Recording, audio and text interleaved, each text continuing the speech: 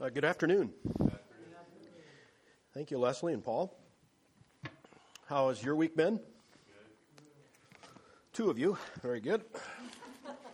We'll be thankful for two rather than one, right? There we go. Let's take our Bible this afternoon. Let's turn to the Epistle of Philippians. Philippians chapter 4. Philippians chapter 4.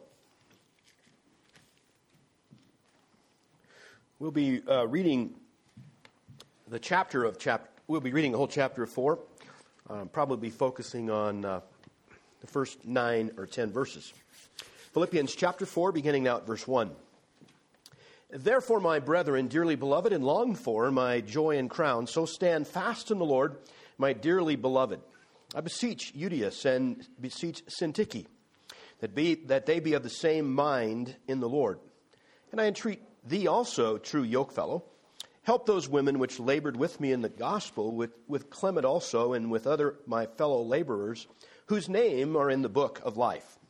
Rejoice in the Lord always, and again I say, rejoice.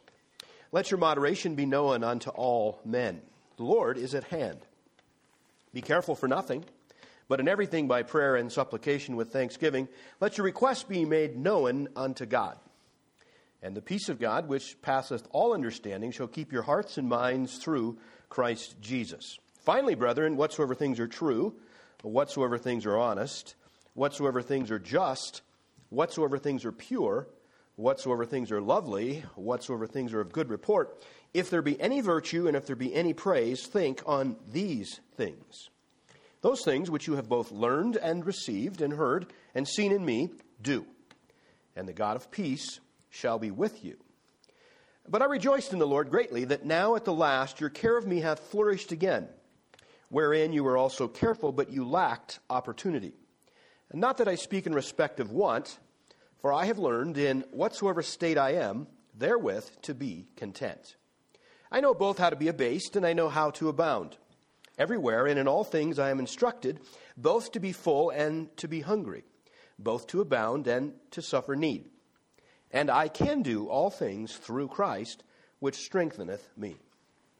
Notwithstanding, you have well done that you did communicate with my affliction.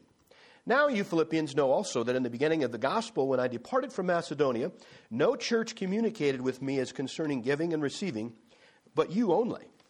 For even in Thessalonica you sent once and again unto my necessity. Not because I desire a gift, but I desire fruit that may abound to your account. But I have all and abound, and I am full, having received of Epaphroditus the things which were sent from you, an odor of a sweet smell, a sacrifice acceptable, well-pleasing to God. But my God shall supply all your need according to his riches in glory by Christ Jesus. Now unto God and our Father be glory forever and ever. Amen. Salute every saint in Christ Jesus. The brethren which are with me greet you. All the saints salute you, chiefly they that are of Caesar's household. And the grace of our Lord Jesus Christ be with you all. Amen. May God add a special blessing to read him his word, and let's just pause for prayer prior to our study. Father God, again, we come into your presence, thanking you for all that you've accomplished, especially for the gift of salvation, which Jesus Christ took the burden of that we had caused and took it upon himself and offered us as a result of that crucifixion, death, and resurrection, Father, to be called yours again. For that grace that was unpacked as a result of Jesus' perfect gift. Father, we'll also thank you for the opportunity we have just now to be into the Word. We would ask that our minds, our hearts, everything that makes us who we are, that it would be open to you, that it would be receptive to the words of the Scripture. We would ask that our teacher exclusively today would be the Holy Spirit, and that we would receive it. That our relationship with you would never be brighter, stronger, or more clear than it would be as a result of today. Thank you for what you're doing, and we thank you again for the season in which we're approaching that birth of Jesus Christ. In Galatians chapter 4, verse 4, it says that in the fullness of time, at just the right time, Jesus came. Thank you for him coming. Now, Father, take us and use us. Take us where you want us to be. And these things we ask in Jesus' name. Amen. Well, we had still have a few of the list on the board from last week, talking about ways to glorify God. And there's one that stuck out to me last week, I guess, in my preparation for that I'd maybe like to take a little more time and explore it with a little more intensity. I think it's something that it's interesting. If you were going to ask, well, I don't want to say that. There's some places in the world that probably would not necessarily view the United States as a good place or a good nation, but as a whole, there's a whole lot of people that want to come to the United States. And if you doubt that, just look at our borders. They want to come here. Why? Because there's a sense of it's a place to become better. It's a better way of life. It's more money. It's more something. And quite honestly, if you track the history of our nation, going back into the 1700s and looking at that scant beginnings and the chances of that Revolutionary Army actually winning against Great Britain would have been nearly zero. There shouldn't have been a chance in the world, but they stood on the foundations of God. They wanted to be able to worship freely God. They wanted to remain faithful to His calling. And you know what? God honors that. Guess what? With Him, nothing is impossible, which George Washington, that Revolutionary Army, in places that were so tight, I can't even imagine how tight it must have felt. A couple of those, and literally under the dense fog, they were able to escape, and just the perfect right time. Exactly. That was an accident. No, that was God intervening. But then as God blessed us, and I'm using this also just right in my mind right now, I was thinking of the Old Testament and God choosing the Jews, the Israelites. And He blessed them, didn't He? And it would be like they'd receive that blessing, and guess what would happen? In that time of prosperity, they became... Oh, nobody's going to answer me today. It's okay. I'm not going to bite anybody today. They became, first of all, unthankful. I wonder if that's happened in the United States. No. Yeah, maybe a little bit. And then pretty soon you take it for granted that should always be coming this way. It should never change. And then we should be, I'm going to use a word that we use today, we should be entitled to stuff. It's ours. We deserve it. Right? And you know what happens then? We actually want more. And we want more. And we want more. And pretty soon we literally are completely discontent with our lives and everything surrounding us. And I think the more you have, the easier it is to be discontent. And we did, I probably erased, yes, it's right here on the board that I erased it. You can see it if you look really closely. The sense, one way to glorify God is contentment, to being content with your circumstances. And I'd like to, let's take some more time today in view of that. Let's look at a couple of verses that I think are incredibly insightful. 1 Timothy chapter 6 and verse 6. Wonderful verse. 1 Timothy chapter 6 verse 6 says this, "But godliness with contentment is great gain." Well said. And as Paul is writing to Timothy, who he's mentoring, what a perfect way to say to a young man. I tell you what, if you want to seek something, seek godliness with contentment. It will be great gain. Another verse that is important that seeks us out is in Hebrews chapter 13 and verse 5. Hebrews chapter 13 and verse 5, it says this, "Let your conversation be without covetousness, and be content with such things as you have." And then he says, why? "For He hath said, I will never leave thee, nor forsake thee." That's a great reason to be content. It really is. Because if you have Jesus Christ, there isn't really anything else you need. Now, wait a minute. You say, well, I have to have food and shelter. Yeah, and if you have Jesus Christ, He knows those needs. You go to Matthew chapter 6. Just maybe jot that down for yourselves. We're not going to go there today. But Matthew chapter 6, beginning about verse 25 through the end of that chapter, talks about the balance of us in the sense of anxiety and the things that we're concerned about. And you know what? Jesus Christ, God knows about all that stuff. If He literally lives within you, He knows it better than you do. But that's when you might jot down your notes to take a look at later. But everything in our society today is geared to making us unhappy with our current circumstance. And if you doubt that, go ahead and turn on the television. You know, television isn't really about programming. I'm convinced of that now. Have you noticed if you turn a program on, in between the programming which you're watching, then it comes a commercial. And it is louder, more obnoxious than the program. Have you noticed that? You have. Okay, very good. So really, what would that be about? Television is not about programming. It's about selling stuff. And pretty soon, you know what happens? If the program doesn't sell stuff, what goes away? The program. Do you see it? Our whole society is about literally making you discontent with who you are, where you're at. It may be your spouse. It may be your circumstance. It may be the place you live. You see, it's endless, isn't it? Totally endless. Now, someone that is discontented, and I want to say this. I'm going to go ahead and just get it out of the way. Discontentment is a sin. That's harsh, but that is true. And that's exactly what happened again. Discontentment, the first time that sin actually occurred was the Garden of Eden. What reason did Adam and Eve not to be content? Thank you. That was the right answer. There isn't one. There's nothing of which they shouldn't have been content with, right? And yet, Satan, and he's so good at it today, he's really, really good, pitches the same hook. He says, you shouldn't be content right now. Look what your neighbor has. Look what the other person has. Look what that person has. Look what you should have. Look what you need. Now, there's something else that's taken place. You remember when I was growing up, there was this, my folks, our people would even say, there's a difference between a want and a need. Now, stay with me for a moment. No longer are wants. No, I need stuff, right? The need now has become the word for want.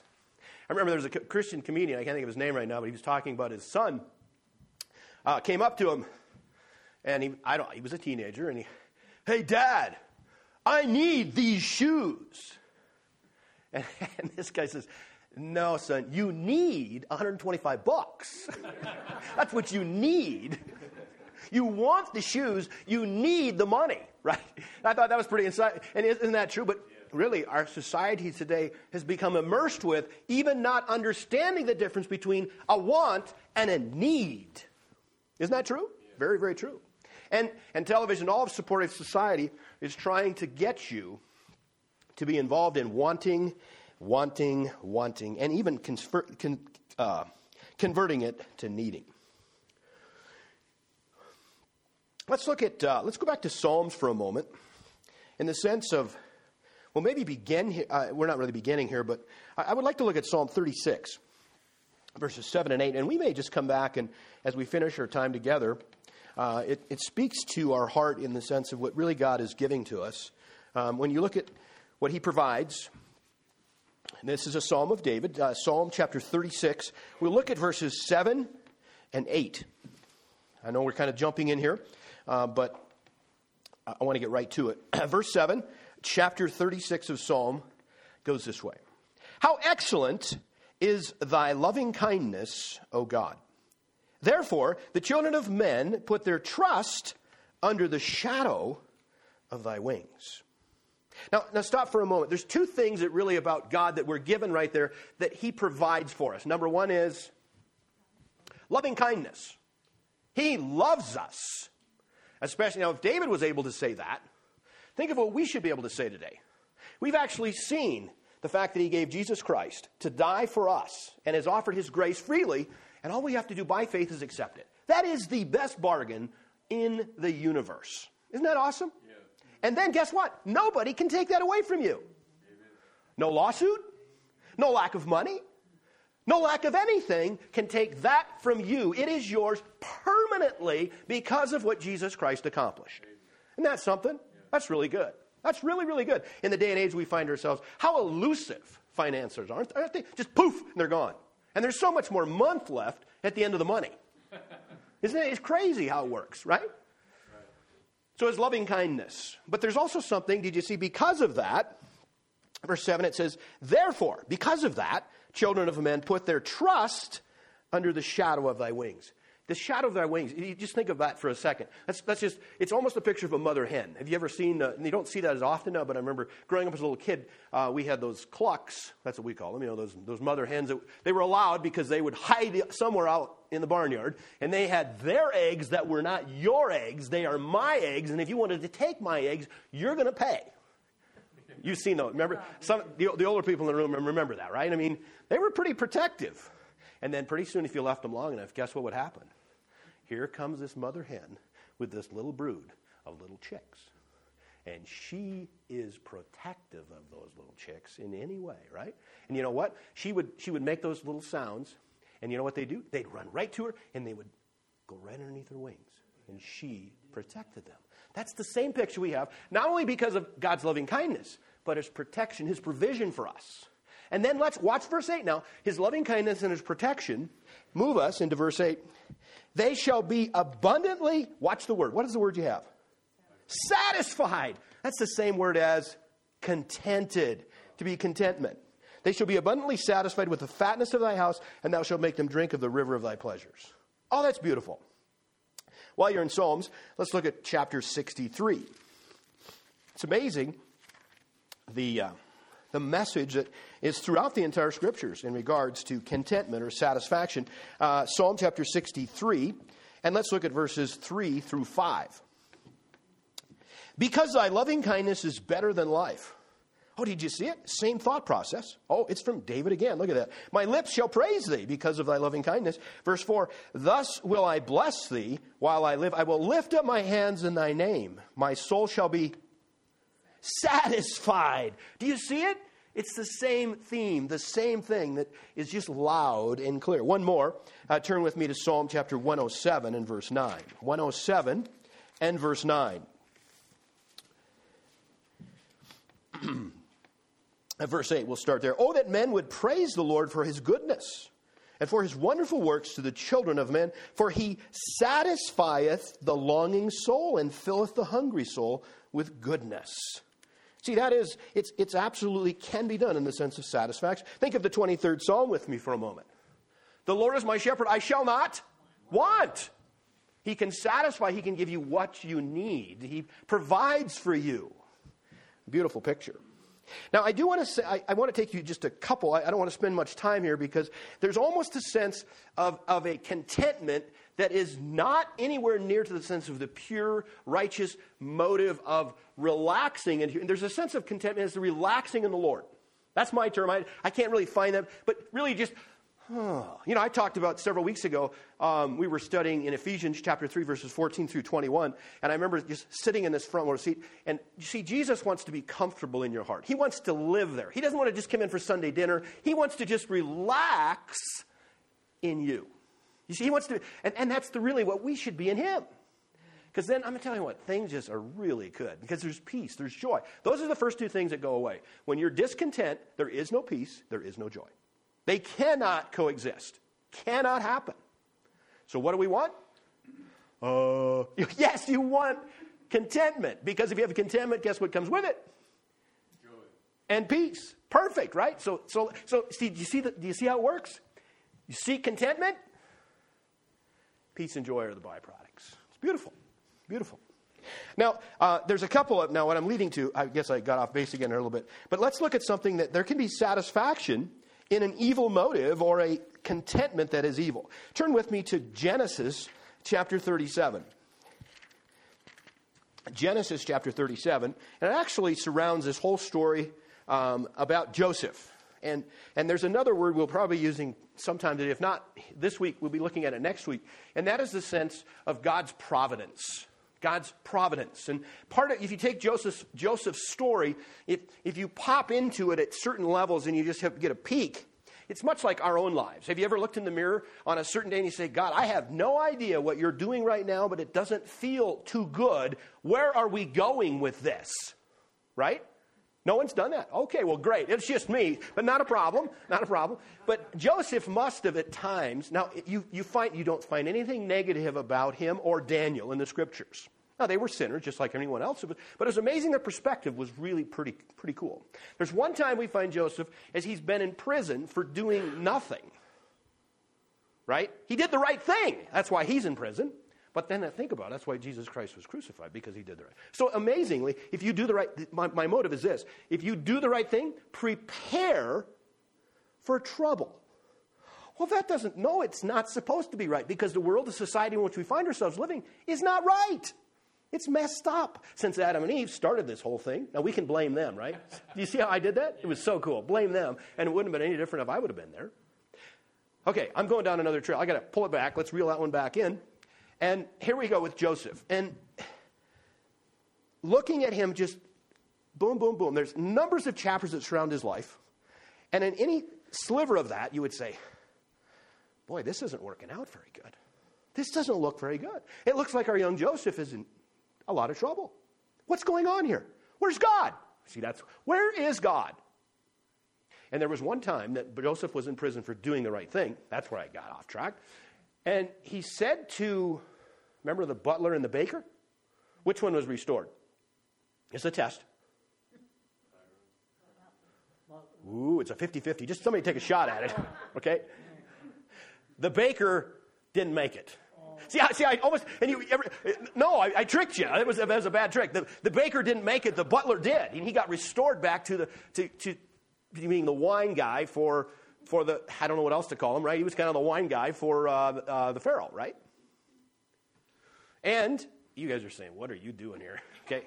But there was something that Joseph asked of the butler. He said, you're going to, and that's how much confidence in these dreams. He said, this is what's going to happen to you, and this is what's going to happen to you. And he said, now, when you get restored back to the Pharaoh, tell him about me. Do you see that? God, I just don't know what you're doing. I've been here for 2 years now, and I shouldn't be here. I didn't deserve this. You ever had those thoughts? You don't even ever raise your hand, right? Because that's where our mind goes. Because that's another part of contentment we're going to talk about in just a second. But right now, let's look at a contentment that is not right. It's very evil. So here you have the brothers, right? You got Joseph and you got the brothers. What kind of guys were the brothers? Especially early on in their life.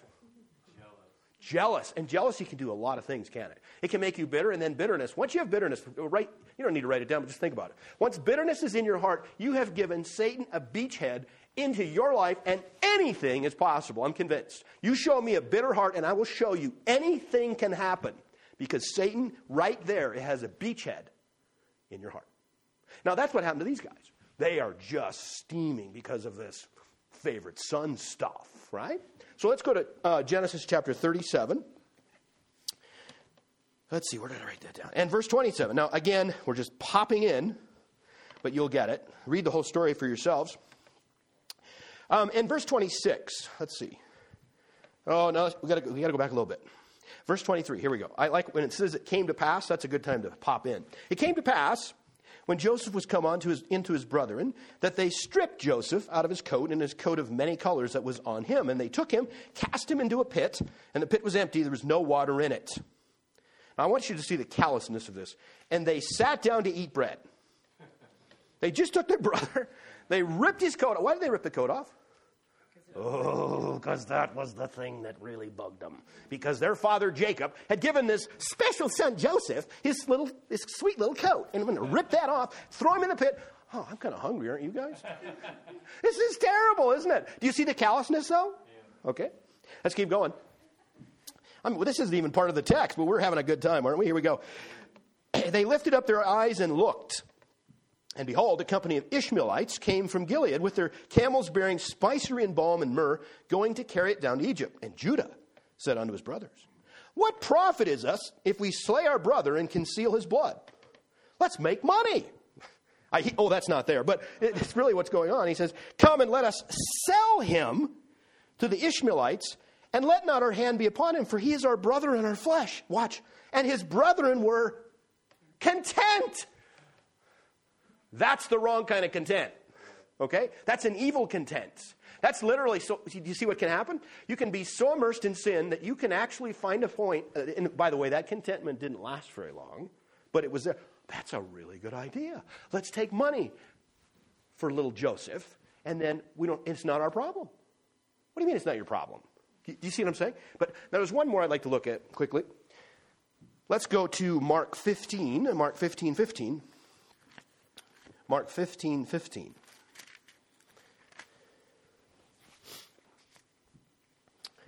Now, Pilate was in a position, probably a higher position than he thought he was in regards to Jesus. But we need to step back just a little bit further. Verse 9. Let's just go to verse 9. And I know you need to, if you hold the whole context, read it yourself. But Mark chapter 15, we'll start in verse 9. Pilate answered them, saying, will you that I release unto you the King of the Jews? And what the question is one time a year you were able to release one criminal, at least that was seen as a criminal. One could be released.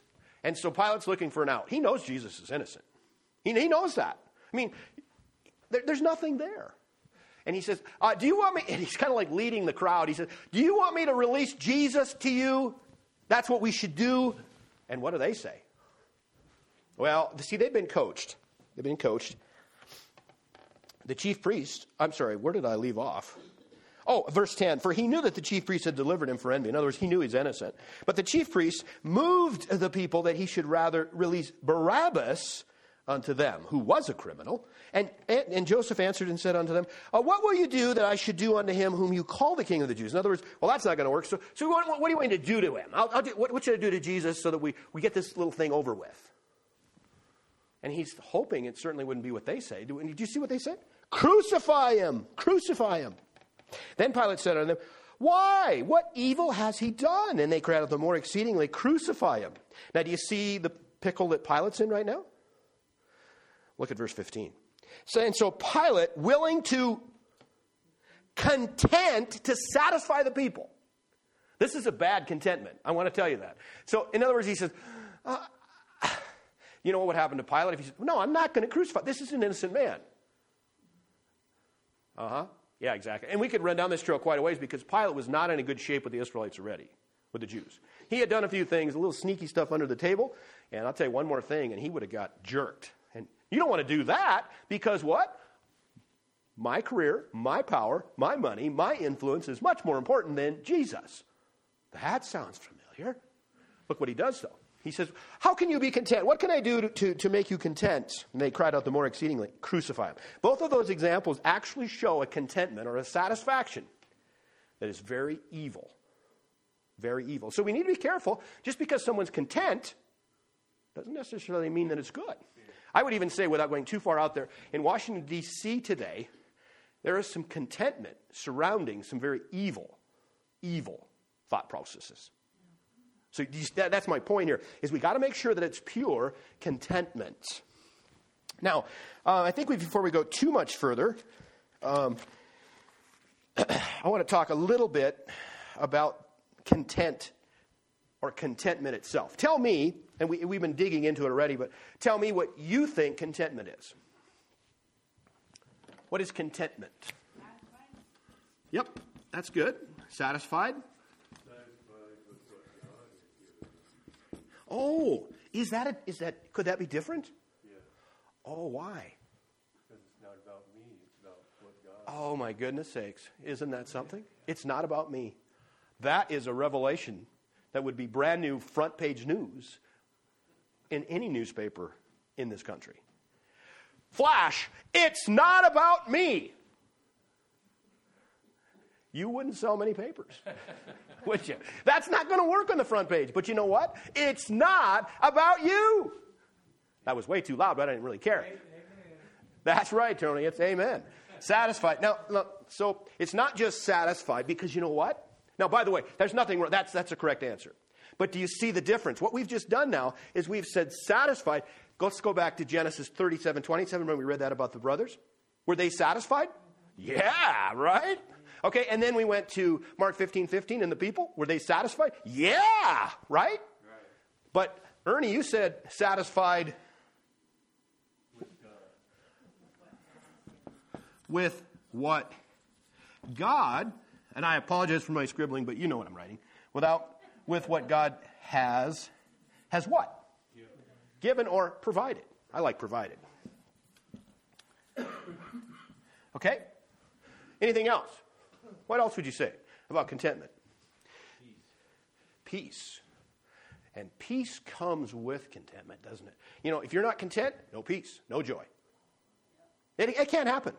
You show me someone that has peace and joy, and I will show you someone that's content.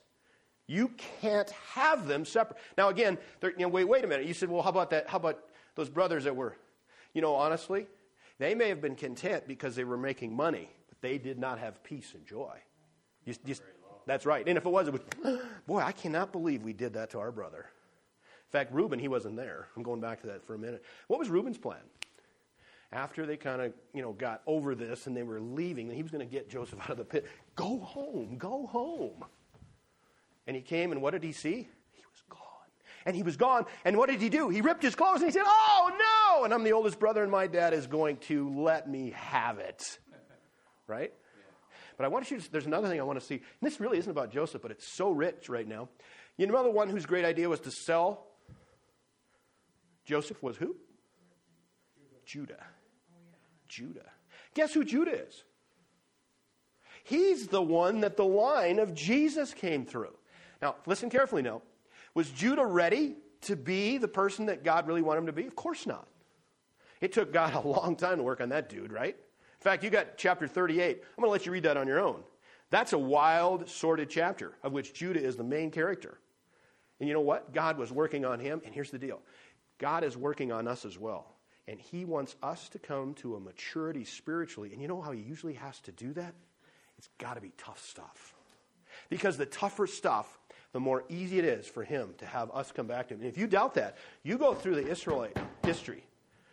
The tougher it got, the more they were looking for God. The easier it was, the less interested they were. One of the toughest lessons, and I'm saying this, you're going to say, what did you say? One of the toughest lessons that you'll ever endure is that of a time of prosperity. Why? I kind of like the sounds of that. It's the hardest time to be focused and dependent on God. It's for everyone that can handle that lesson that is in prosperity, 1,000 can handle it in suffering. Because the natural response for us in times of trouble is looking for something or someone to depend upon. And if you have trusted Christ as Savior, finally, your eyes will get back to him, because that's where the magnetism comes back to, is to him, because that's what works. Prosperity is a whole nother level. It takes quite a sense of focus and depend, and I'm saying that, dependence on God, to be in a time of prosperity. You can lose your way unbelievably easy. And again, the Old Testament is full of those examples. Now, I have no idea where I was going next, so I'm going to stall for just a second. Satisfied. Thanks. Yep. What were we talking about?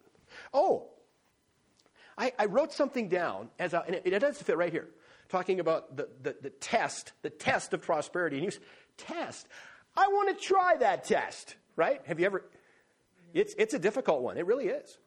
But you know what? Think of this now. Contentment in the sense of prosperity would be to be independent of wanting more. Let me say that again. And this was a flash to me today at about 2 o'clock. To be content in the test of prosperity is to be independent of wanting more. You see what's happened? Now you're not being led or guided or pulled from greed, which that's what prosperity does. That's what's happened to America. Prosperity has made us want more and more and more and more and more and more. Show me a wealthy person, I'll show you one that wants more and more and more in every way. That's what John D. Rockefeller said. Toward the end of his life, he was in his 80s. He had more money massed than he possibly could have even spent for the remainder of his life. And I've told this story many times, but it's the classic. It's the classic. And a journalist came to me and said, John D., what? Or no, how do you say it now? I've got to get it right. How much is enough? And you're talking to a man when $1 million was worth $1 million, right? So a billionaire today wouldn't even be able to cut John's wealth. And it was amazing. How much, John, was enough? How much is enough? Just a little more. And he said, just a little more. That is the perfect definition of greed. I can't think of a better definition of greed, is to just want a little more. And do you know where that pops in?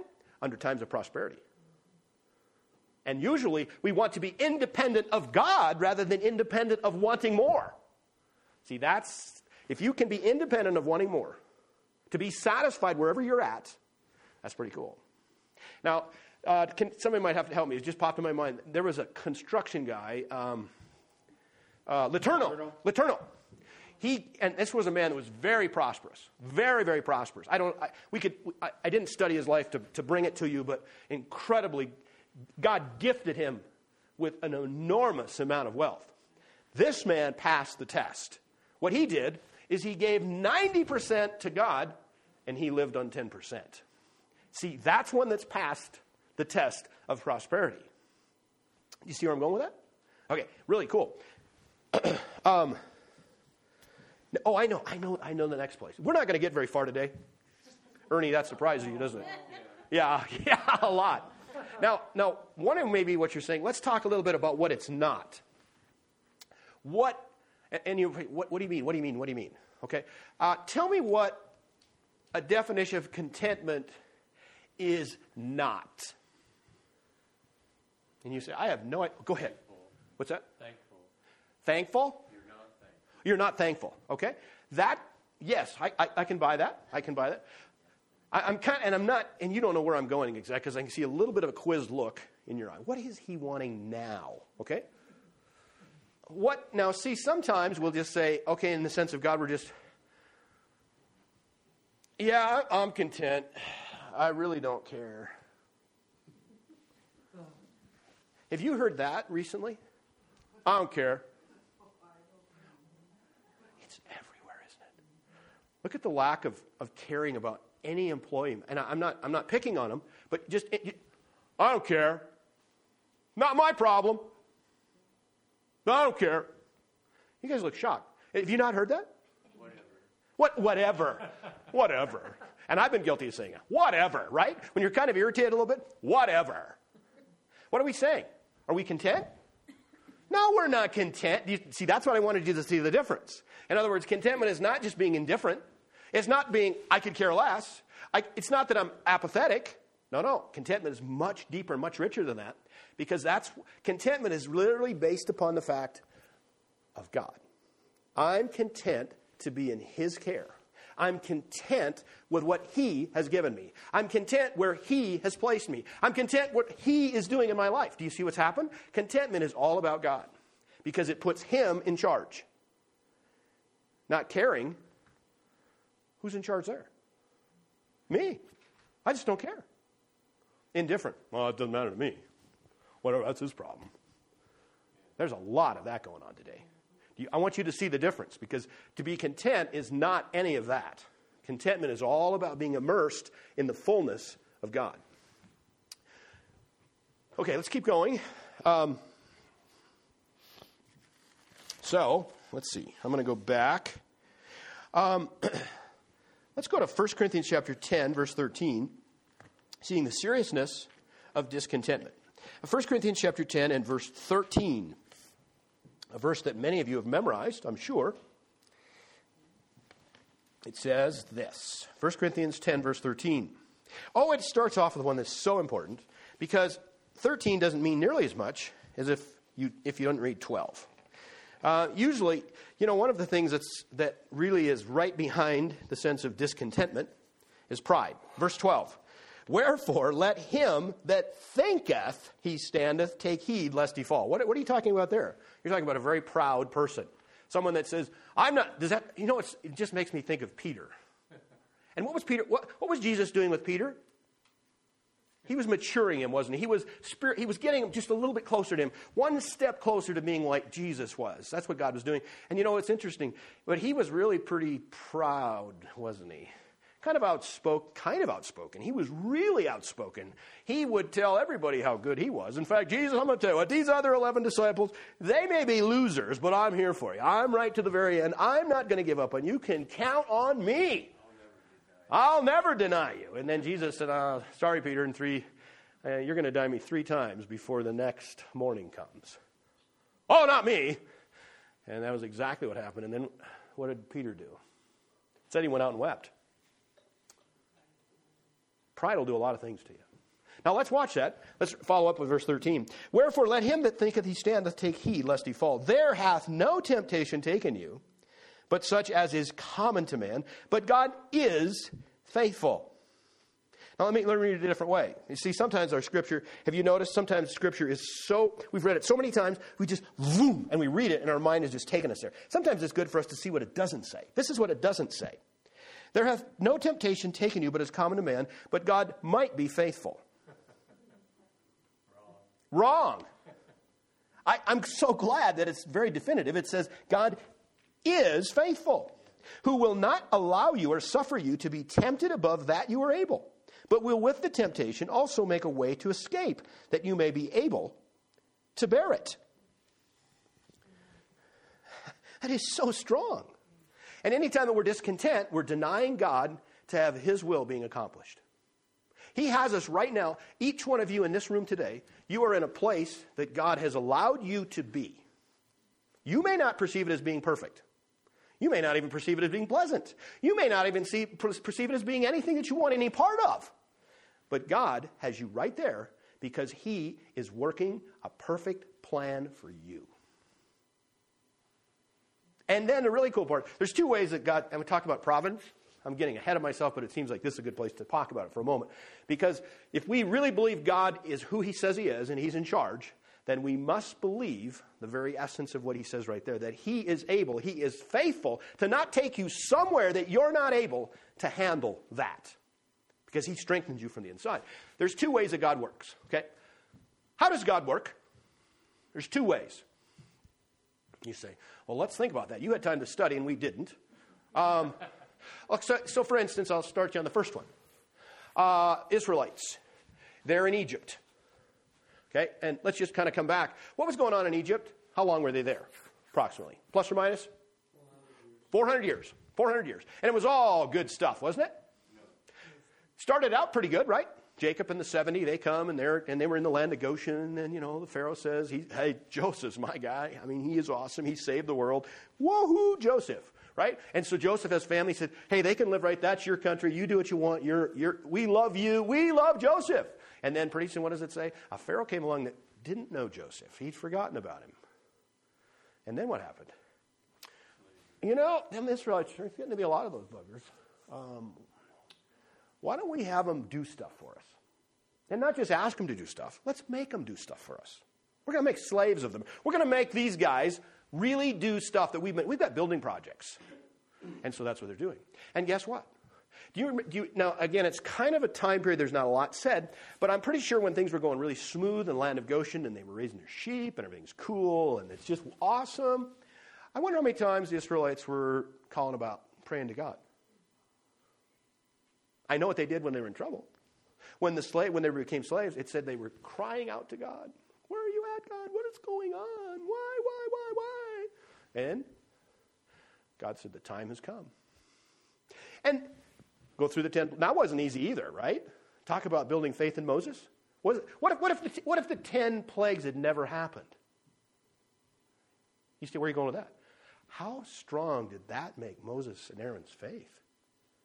What if Pharaoh said, yeah, why don't you guys just get out of here? I'm kind of tired of you two, and let's just waltz off. You know what? There wouldn't have been a Red Sea event.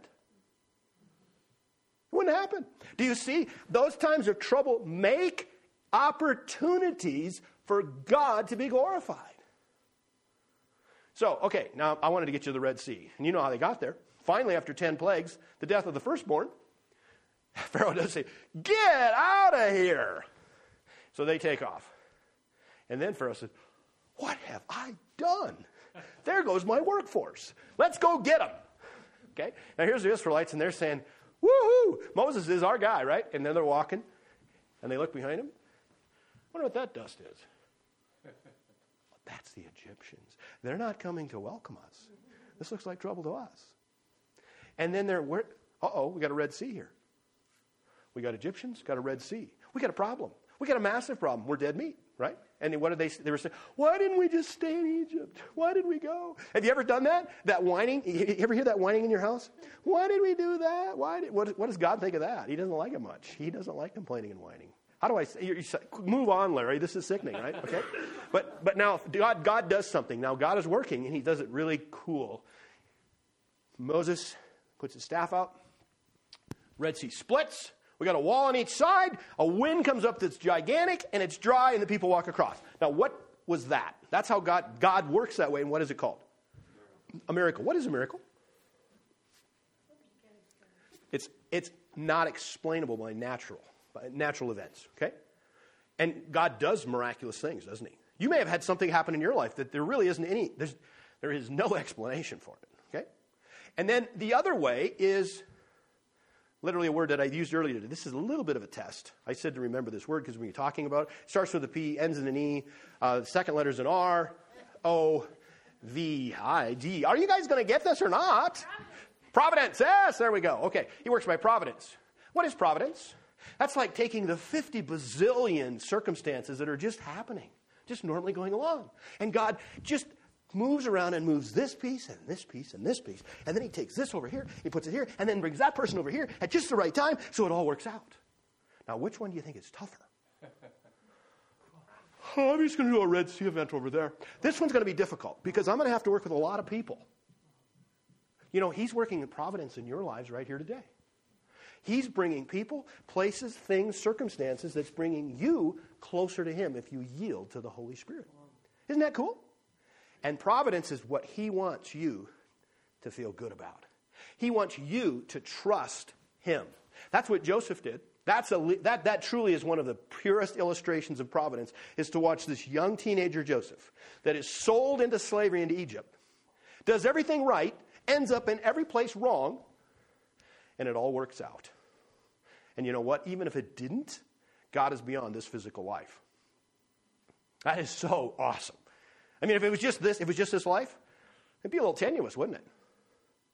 But it's not. It's way bigger than that. God's providence is beyond what we can see and feel here. It's in heaven because he is in control of eternity. Eternity.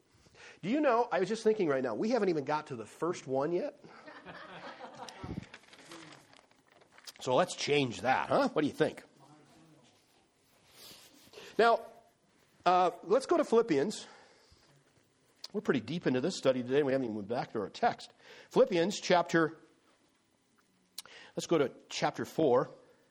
And I want you to see something as you go there. I want you to think again. You already know what I'm going to tell you. Where is Paul as he's writing this letter? Prison. Tell me something more, though. Tell me about him. When's the last time he was in Philippi? Again, I may be just rounding this off, but it's okay for what we're doing here today. It's been about 10 years. It's been 10 years since he's been there. And a lot of things have happened since then. He's now imprisoned. He's in Rome. And not only is he just imprisoned, because they don't want this guy to get away. He's like a personal prisoner. They don't want anything to happen to this guy. And they've known somewhere in the past, there's been some weird stuff that's happened to him. Because they'll have him in jail, and all of a sudden jails pop open, and there's earthquakes, and he walks around and he's praising God. And so what they do is they literally chain him to a guard, and they switch off. I don't know if it was 8 hours, 12 hours. I don't know about that. But he was chained to a guard. And I'll show you how we know that in a moment. Okay? And so think of that for a second. Slip into his sandals for a second. How you doing? These circumstances seem troubling. And again, why is he there? Because he stole something from the 7-Eleven down at the Roman Cathedral at the Avenue A?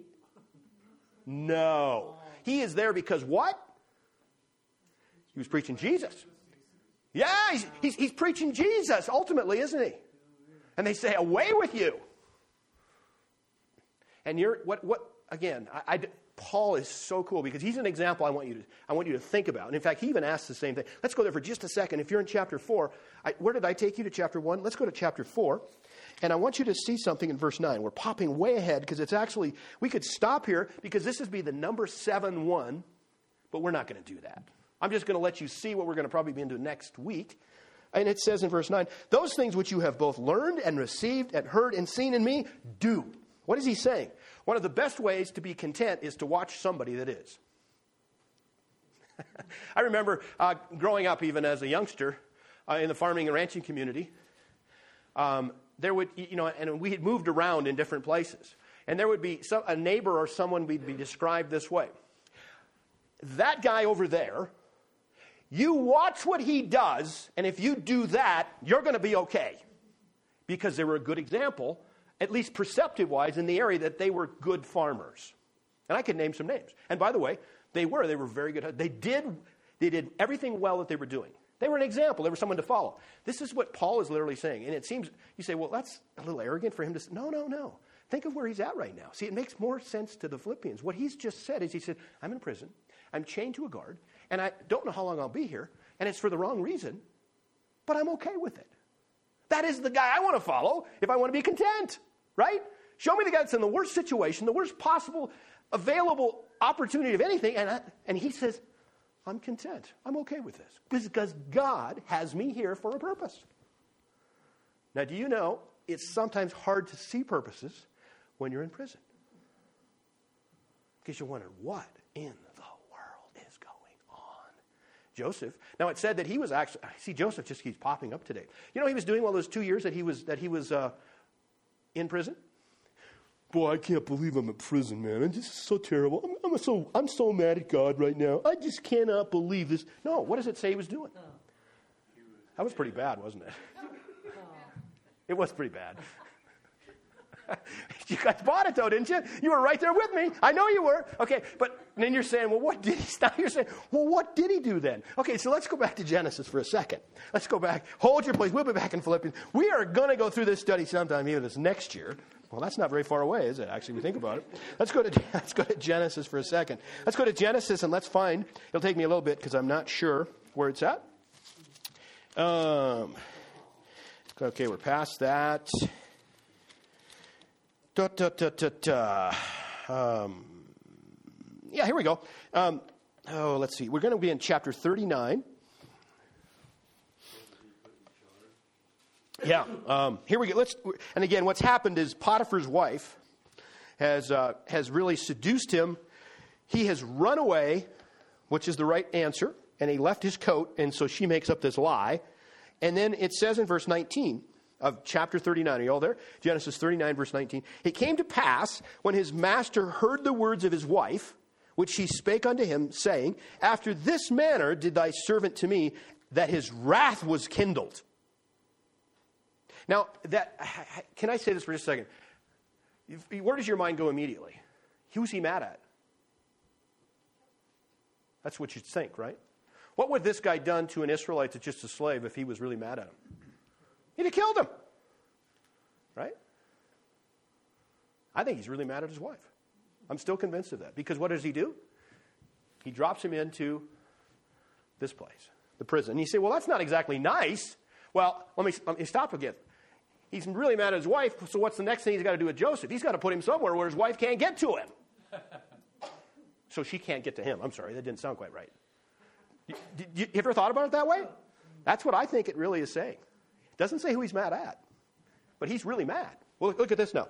Here in verse, you say, how did you get off on track? I don't know. It just hit me.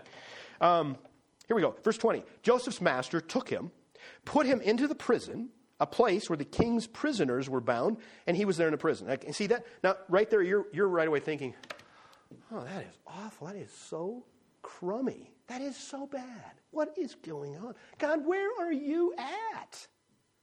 Let's look at the next verse. But the Lord was with Joseph and showed him mercy and gave him favor in the sight of the keeper of the prison. I wonder why that was. And the keeper of the prison committed to Joseph's hand all the prisoners that were in the prison. And whatsoever they did, there he was the doer of it. The keeper of prison looked not to anything that was under his hand, because the Lord was with him, and that which he did, the Lord made him to prosper. You know what he's doing? He's literally serving. In fact, let's keep going. Chapter 40, verse 1, came to pass after these things that the butler of the king of Egypt and his baker had offended their lord the king of Egypt, and Pharaoh was wroth, angry against these two of his officers, against the chief of the butlers and against the chief of the bakers. He put them in the ward in the house of the captain of the guard, into the prison, the place where Joseph was bound. And the captain of the guard charged Joseph with him, and he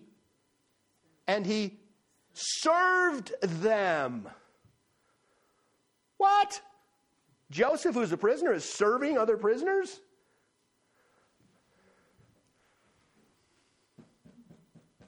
Contentment. He's okay. You know how I know? God is with him. God is there. That is so cool. Hebrews chapter 13, verse 5. Why are to be content? Think back. 13:5. Why? Are we going to have to go back there and look? Let's go look. Let's go look. That's what your Bibles are for. Watch. It's the very same thing, I believe, in Joseph's life. Let's go back to Hebrews. Excuse me. Hebrews chapter 13 and verse 5. Let's read it.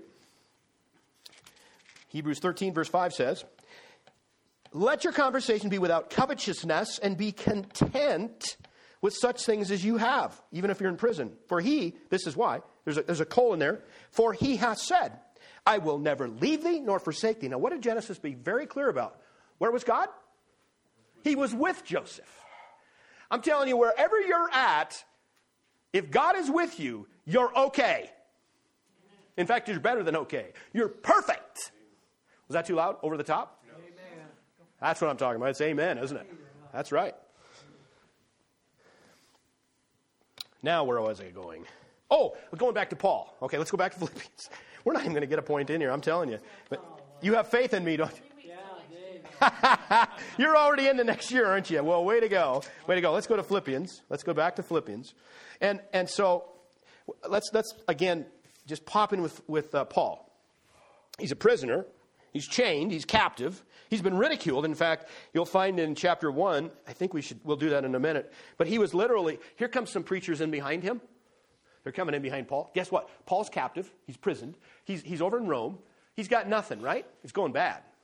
And they are ridiculing him, saying, yeah, see that Paul guy, he's a little bit too loud, he's a little bit outspoken, and guess what happened to him? God took care of him. He's a prisoner now. He's outside of God's will, but we're here to tell you the truth. How does that feel if you're Paul? Oh, that's even worse than being in prison, isn't it? When somebody's taking pot shots at you, you like to be ridiculed? No. Please say no. No, it's terrible. No. But Paul was being ridiculed. Being slandered, he was being persecuted, and yet he was absolutely correct. But here's the really cool part. He was also untouched by circumstances. Isn't that cool? Philippians is all about he was untouched by circumstances. And when you're untouched by circumstances, you can be content. If circumstances, in other words, where he says, rejoice in the circumstances. No, that's not what he said. He said, rejoice in the Lord.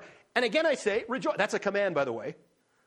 And Paul said it, I didn't. In other words, my command to you, because Paul said it, is get out there and rejoice in God. That's pretty bold. That's pretty broad. That's what he said. And he said it because I can say it, because my situation is worse than you can imagine, if you're talking about situations. See, this is the guy I want to listen to. This is the guy I want to look at, right? So let's look at how Paul sees his circumstance. Let me see if I can do this. Well, let's read. How can I do this? I'm actually jumping ahead, but we've been talking about providence. So let's just do this. Let's go back to Philippians chapter 1, and we're going to pop in on verse 12. Verse 12. We're going to read verses 12 through 14. But I would that you should understand, I want you to understand, brethren, that the things which happened unto me have fallen out rather unto the furtherance of the gospel. In other words, what he's saying is, the reason this happened to me, that I've fallen into these circumstances, guess what's happened? The gospel has been furthered. Jesus Christ has been told to more. He sees it as a benefit. What is his... You know what? Circumstances didn't mean anything. He believed in the providence of God. He believed that God was in control. He believed that God had him exactly where he wanted him to do exactly what he wanted him to do when God wanted him to do it. Now, you see, everything's changed already, right? You're saying, that is so cool. So why do we have trouble picking that up? Okay, let's keep going. Verse 13. So that my bonds in Christ are manifest in all the palace and in all other places. Keep that in mind. Listen, remember that word palace. And many of the brethren in the Lord, waxing confident by my bonds, are much more bold to speak the word without fear. Some indeed preach Christ, even of envy and strife, and some also of goodwill. See what he's saying? There's some that came in and ridiculed him in strife and envy where, yeah, Paul got what he deserved. He's in prison now. Don't pay any attention. You know what he's saying? Even so, Christ is being preached. That takes an amazingly strong man that's content in God. I'm going to tell you something. That is a strong, strong believer. Strong, strong believer. But look at this. Turn back to Philippians chapter 4. As you're turning there, Think of who's in prison. I'm going to try to play this out for just a second. Okay? Now, Paul, you're going to be Paul. Okay? You're going to be Paul because you're a Paul. You're in the front row. And, we've got to have somebody.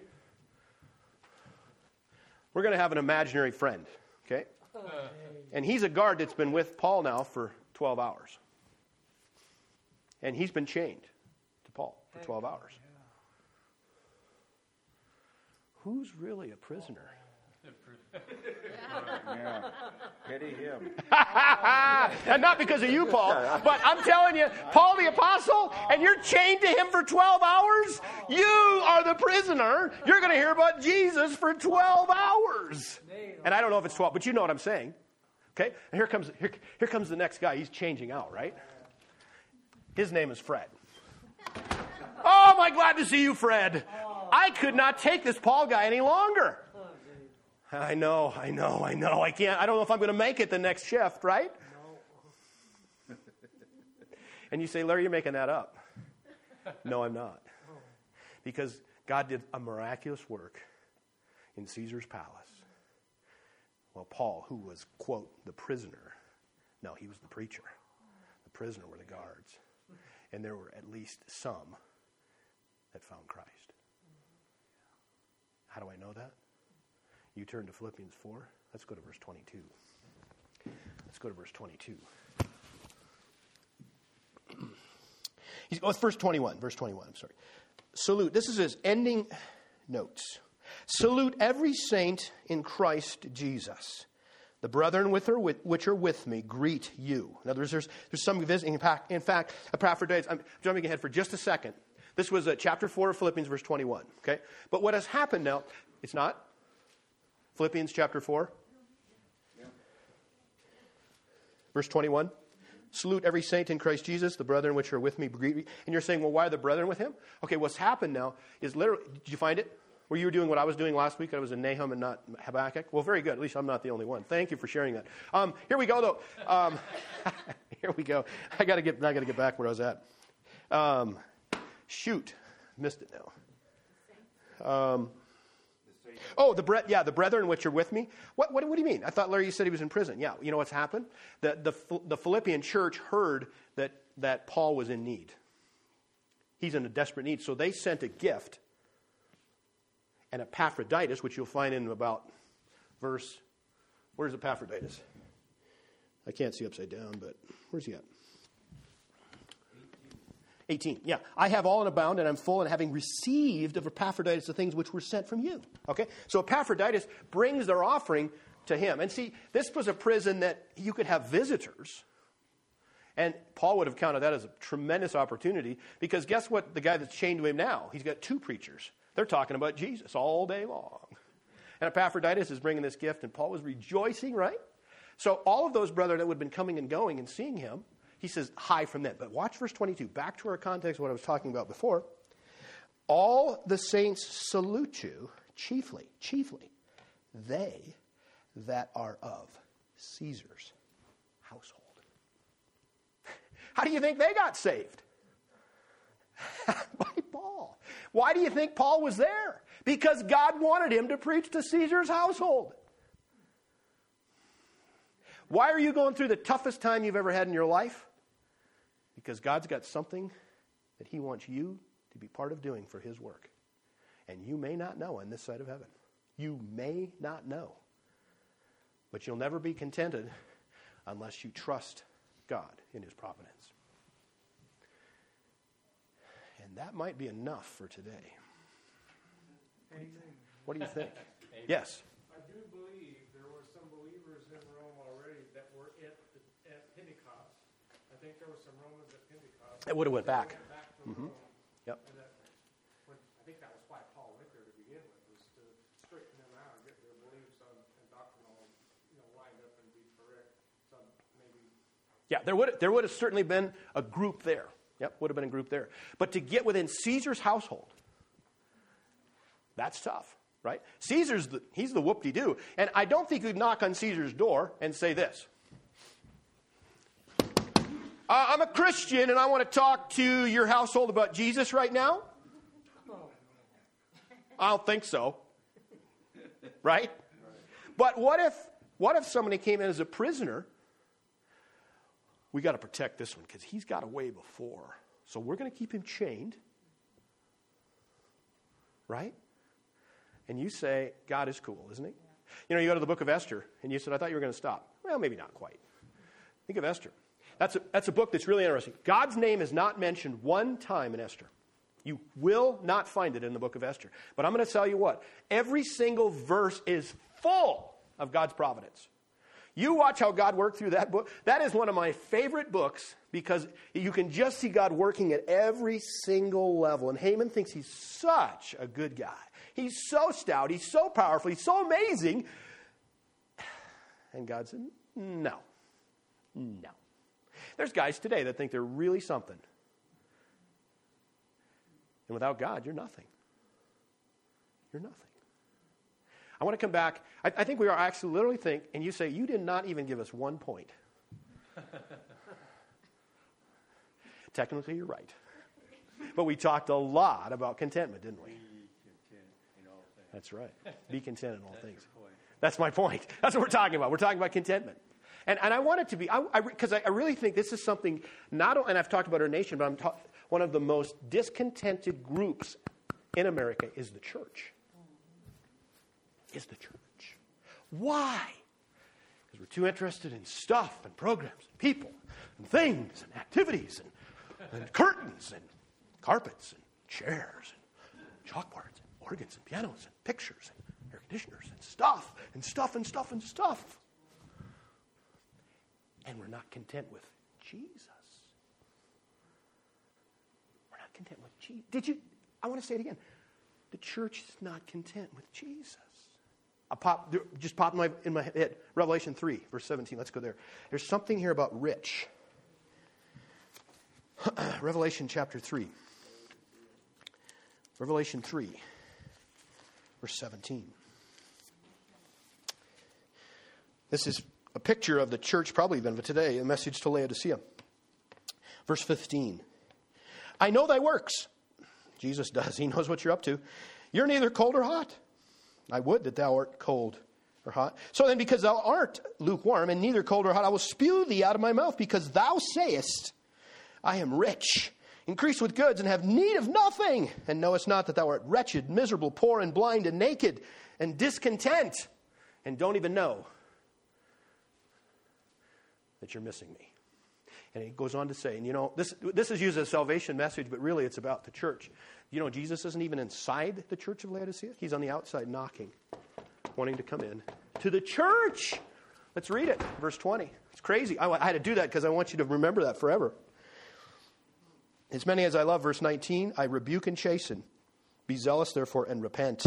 Turn around. Behold, verse 20, I stand at the door and knock. If any man hear my voice, open the door. I will come into him and will sup with him and he with me. And that does say, if anyone, if you listen to Jesus calling in your heart, yes, he's there. But that was for a church that didn't even have Jesus inside. Oh. And men and women, loved ones, there are literally hundreds of churches today in America that Jesus is not inside. And don't know he's not. Isn't that something? And it's all because the lack of contentment. And you say, that is enough, Larry. Yeah, it probably is. But is this not something we need to be charging down this avenue? We need to be smoking down this avenue. This is so vitally important for us to be content in Jesus Christ. Because we'll never have peace and joy without being content. Let's pray. Father God, thank you for the day. Thank you for your love and care. Thank you for your word. So powerful, so concise, so overwhelming in its sense of its far-reaching to the very depths of our heart. It is sharper than any two-edged sword. Father, the words that were used today, that the Holy Spirit ministered to us, we would ask that you would use them, not only today, but every day. May you bring to remembrance what we as individuals need to hear from you. Thank you for all of the examples that you used today of Joseph and a man that was content with your providence. He was content to trust in a God that could be trusted. Father, may we do the same. No doubt, Father, there's many here today that Their circumstances are outside of where they've ever been before, that they cannot understand, they've never seen. They don't know what's next. The future looks so difficult. It's almost unbearable. Father, I ask that you would put your arms around them. You would hold them. That you'd love them. Lift them. And Father, whisper in their ear, I'm with you always. And when we know that you're there, and anyone that has trusted Christ as Savior, that's made that commitment, that's a guarantee. You've promised it in your word, and you cannot break your promises. But to know that you're there, you're always with us, that's enough. That's enough. That's enough. And when it's enough, then we can be content. Father, you have great plans for us in this room and outside, for those that have trusted Christ. You're interested in us being conformed to the image of your Son, Jesus Christ. You want us to become like him a little more all the time. And you know just how to get us there. And it's not the same for every person. Let us not compare ourselves to anyone else, because you know the perfect way for us to be just a little bit more like our Savior. And Father, you've got a lot of work to do. You've got a lot of things to do. You've got a lot of places that you want us to be part of. Use us, direct us, and Father, do whatever you need to do to make us like Jesus. Thank you for not stopping. Thank you for loving us enough to not leave us the way we are. Thank you for growing us up spiritually. Thank you for maturing us. And Father, may we have the faith, the trust, to trust you where you have us today. Thank you for all that you're doing, because we know it's right, we know it's pure, we know it's true, we know it's right on, because you're sovereign and you're working it for our good and your purpose. Thank you. In Jesus' name, amen.